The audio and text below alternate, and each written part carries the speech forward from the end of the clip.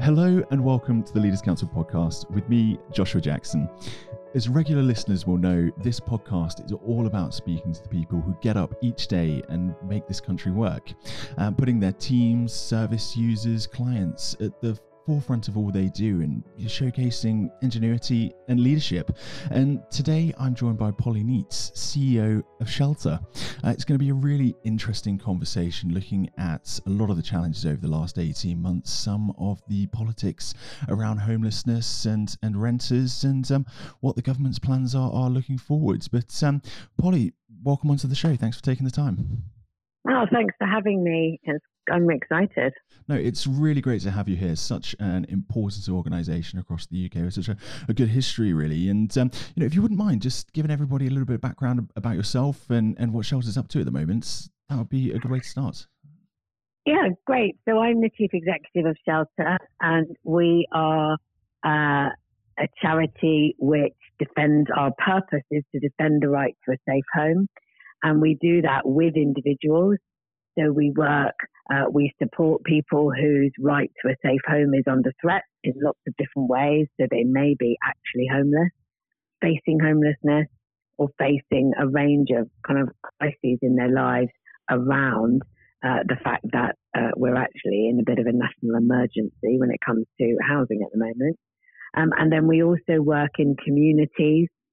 So we try to address some of the systemic issues at local level that are making people get in the situation where they need our help. And then we also work nationally with our campaign, again, trying to challenge those systemic issues that mean that people's right to a safe home is under threat. Absolutely. It's really important, looking at these from the two different sides as well, both the sort of overarching viewpoint of what government policy is doing, but then also the impact on the individual and looking at it at that very micro community level, because it's different across all areas of the UK and different sort of regions as well. But it's been a really challenging time for pretty much everybody over the last sort of 18 months. COVID has exacerbated what, as you say, is a bit of a national emergency. How's sort of everything been? How has the reaction to COVID happened across Shelter, and what the government's been doing to sort of make sure that people aren't losing their homes? Has it been sort of par for the course or anything good? It's been a very, very difficult 18 months, I would say. And to be honest, we're not coming out of it. So actually, we're braced for things to get worse at Shelter. And the reason for that is that the protections that the government put in place during the pandemic, which were very welcome, by the way, but those are now melting away. And what we're seeing then is the fallout from the pandemic, which has kind of been delayed.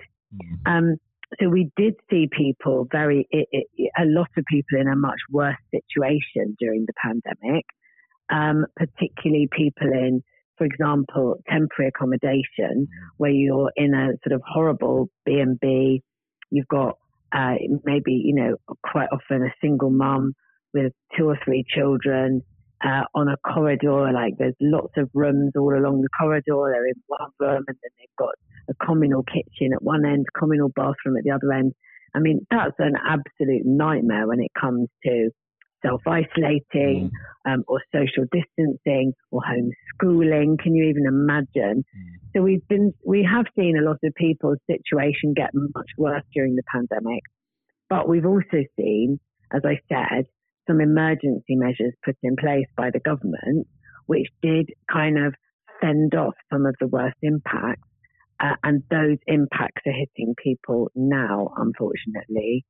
And, it's on top of, as I said, an existing housing crisis. And frankly, what has happened during the pandemic is the government has kind of bought itself some time to deal with the underlying issues of the housing emergency, but then hasn't dealt with those issues. And that's why we're worried about things getting even worse. Yeah, it's very much a sort of kick the can down the road sort of style of things, wasn't it? But there's been so much going on, so much to be dealing with that, in many respects, how can a government change everything overnight? But you're right, as we look to, the next few months, obviously the winter's coming up, gas prices are going through the roof, energy suppliers are collapsing at, sort of rates of knots, Yeah. really. And, it does look like it's going to be, a really tough time for many people. Do you have sort of plans in place that are going to be able to support people during this time, or is it just about trying to get them into the mindset that it's not as bad as it potentially could be? So we are working on supporting people as best we can, and that's what we will do. So we've quite significantly increased the capacity of our emergency helpline, for example, which is a kind of first port of call for people if they're facing eviction or homelessness. And that provides instant kind of help, advice, and advocacy. So we can often manage to kind of forestall the worst. What I would say to people is get in touch before the absolute worst happens, because the longer we have before eviction date, for example, the more likely it is that we can help. And we're providing support at local level for people. So yes, of course, we are mobilising, we're putting as much resource as possible into doing that.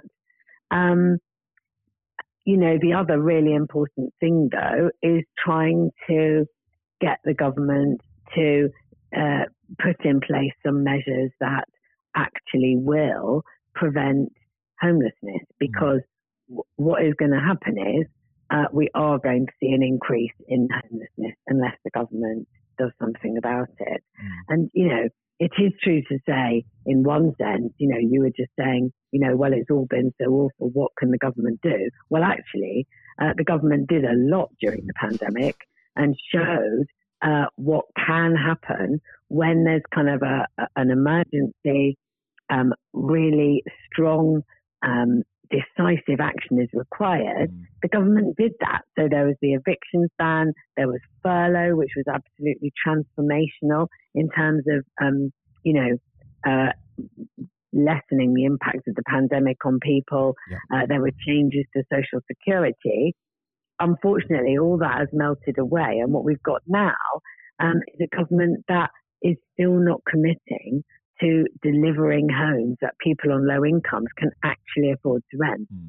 So the underlying unaffordability crisis is what the government is not dealing with. And that, there is stuff the government could be doing about that, and that's what needs to be happening. And just before we go on to that underlying crisis and potentially some of the solutions there, if you're looking to help people, what is it that any listeners can be doing, any businesses that can offer support? How can people get involved with the campaigns that you're running and offer their time or money? What is it that you're really looking for? Well, there's lots of opportunities on our website to get involved. So we have a lot of campaign activities running at the moment. If you go onto our website, it's quite easy to find out how to support us. If you want to help our frontline services, which are really desperately needed at the moment, then frankly, the most valuable thing you can do is donate. Definitely. We've also got a whole range of fundraising challenges that people can take part in, challenge activities, various kinds of fundraising events that people can be part of. So what I would say is campaign and donate. Those are the two ways that we really need people to help. We also do need volunteers. And in particular, we're very dependent on our shops, our charity shops. And, they've been had to close for a significant part of the pandemic. And our shops are completely dependent on volunteers. So if you live near a shelter shop, it'd be great if you could volunteer. If you can't volunteer, the other thing to do is donate to our shops. We really need good quality donations, and you can do it in the post. So again, if you look in our website or Google shelter pack and post donations, you can donate to our shops, and that's another really good way of helping us. So there are loads of ways you can help shelter. Definitely. And for anyone listening in, we will put the campaigns, the donations page, and a map of hopefully shelter shops near you into the description of this podcast. So if anybody wants to go away and have a look at that, please do. But you're right, looking at future sort of plans to help ease homelessness. There's been such a knock-on effect of what was already an issue in house building. Was it 100,000 fewer homes have been built over the last year? House prices have gone through the roof. And do you see that there's a way out for people, or people to be able to get onto the property ladder, first time buyers, and stop this sort of increase in the quite a tough renters market, really? Well, I mean, if you think about the private rented sector at the moment, that the private renting is home to 11 million people at the moment, and it isn't the people that are traditionally seen as renters. So I think a lot of people, when they think about the private rented sector, they think about, relatively younger adults who are renting until they can save up and get themselves on the property ladder by buying their own home. The reality is that the private rented sector now, the vast majority of people in the private rented sector have no savings at all. They're more, these are not people on the brink of home ownership. These are people on the brink of homelessness. And the reason for that is that the level of rent in the private sector is simply unaffordable for people on low incomes. And, but because of the dire shortage of properly affordable housing, there isn't any other option for those people. And these are the people that we're really worried are going to be at risk of eviction.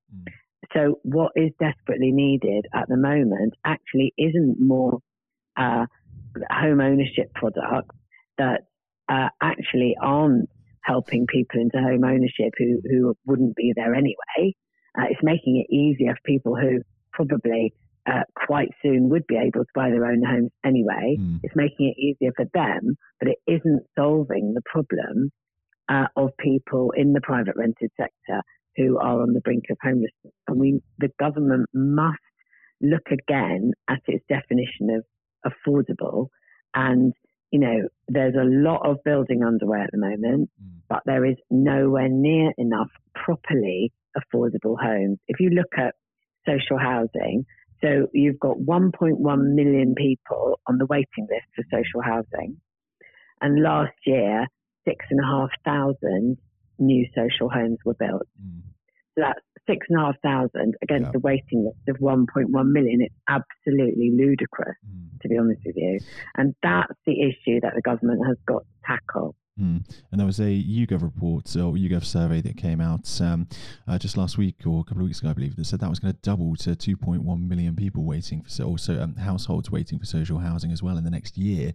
That's an incredible rate of of people waiting and wanting to get into it. And while those people are waiting, of course, a significant number of them are in temporary accommodation, which is completely unsuitable it's actually unsuitable for anyone, but it's definitely unsuitable for families with children. And the impact of that on those people's lives, on their health, on their mental health. And temporary accommodation, so called, I mean, it isn't temporary. People are in temporary accommodation for years on end because of the total lack of social homes. So the government has got to invest. We're spending about 30 billion a year on housing-related benefits to keep people in unaffordable homes in the private rented sector. That is absolutely dwarfing the size of, the affordable housing program is 12 billion over 5 years. And it doesn't contain, at the moment, it contains almost no social housing.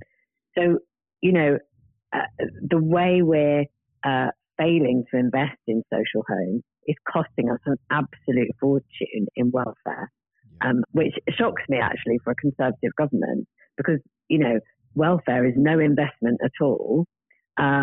homes are a great investment. People are actually going to pay rent for them for a kick-off. And, it makes absolutely no sense financially at all.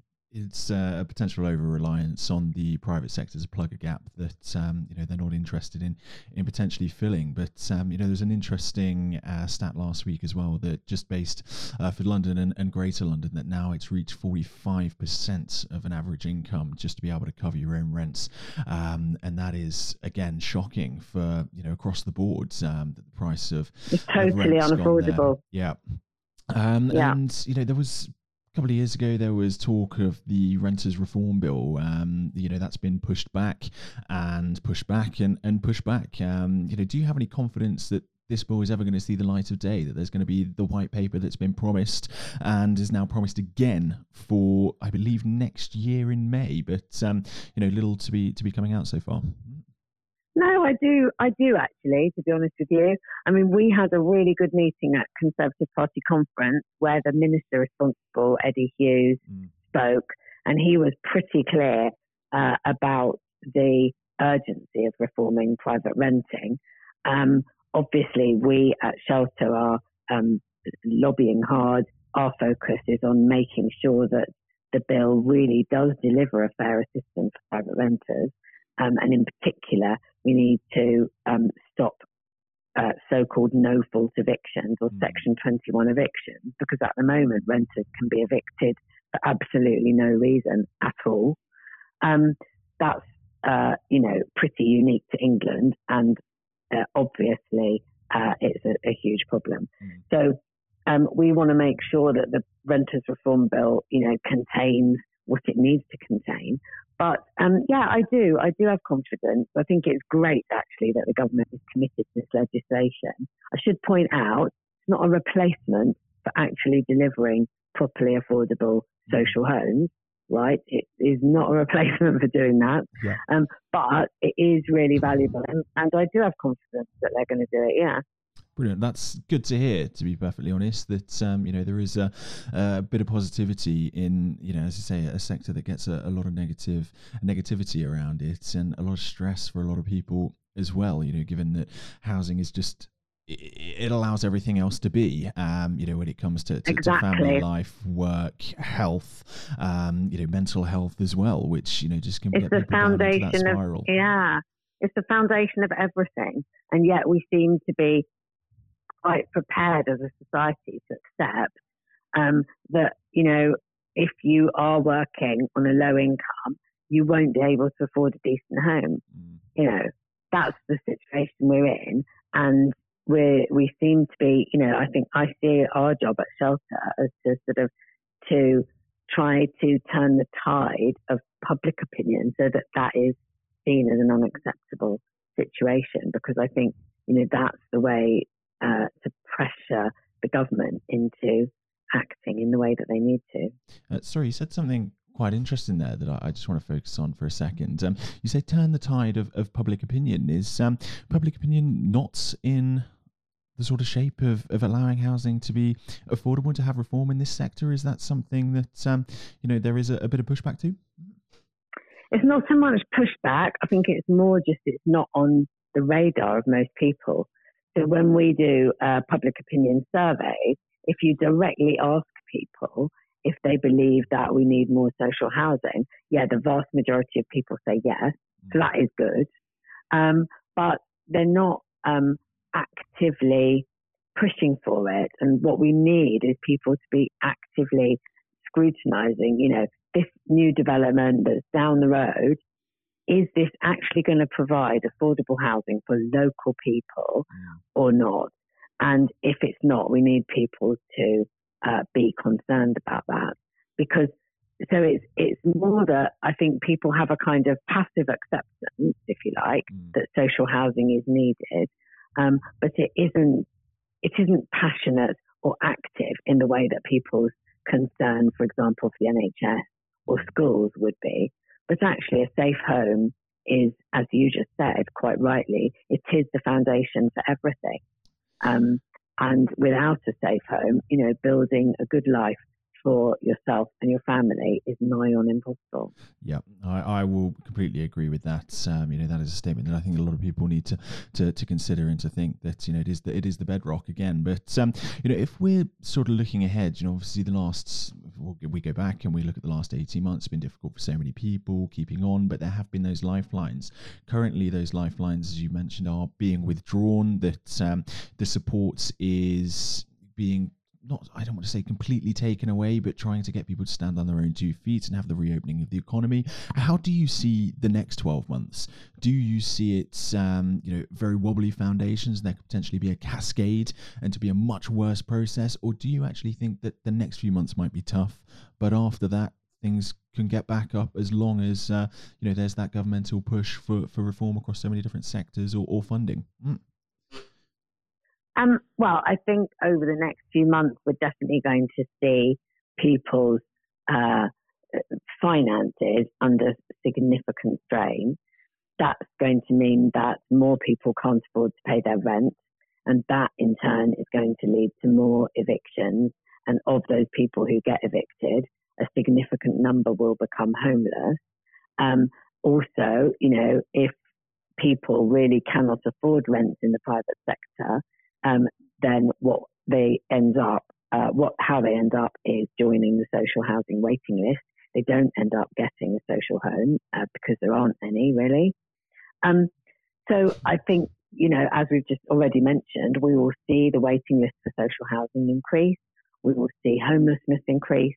We will see the amount of families in totally unsuitable temporary accommodation increase, unless the government does something about building the homes that are actually needed in this country, and that is going to require some investment.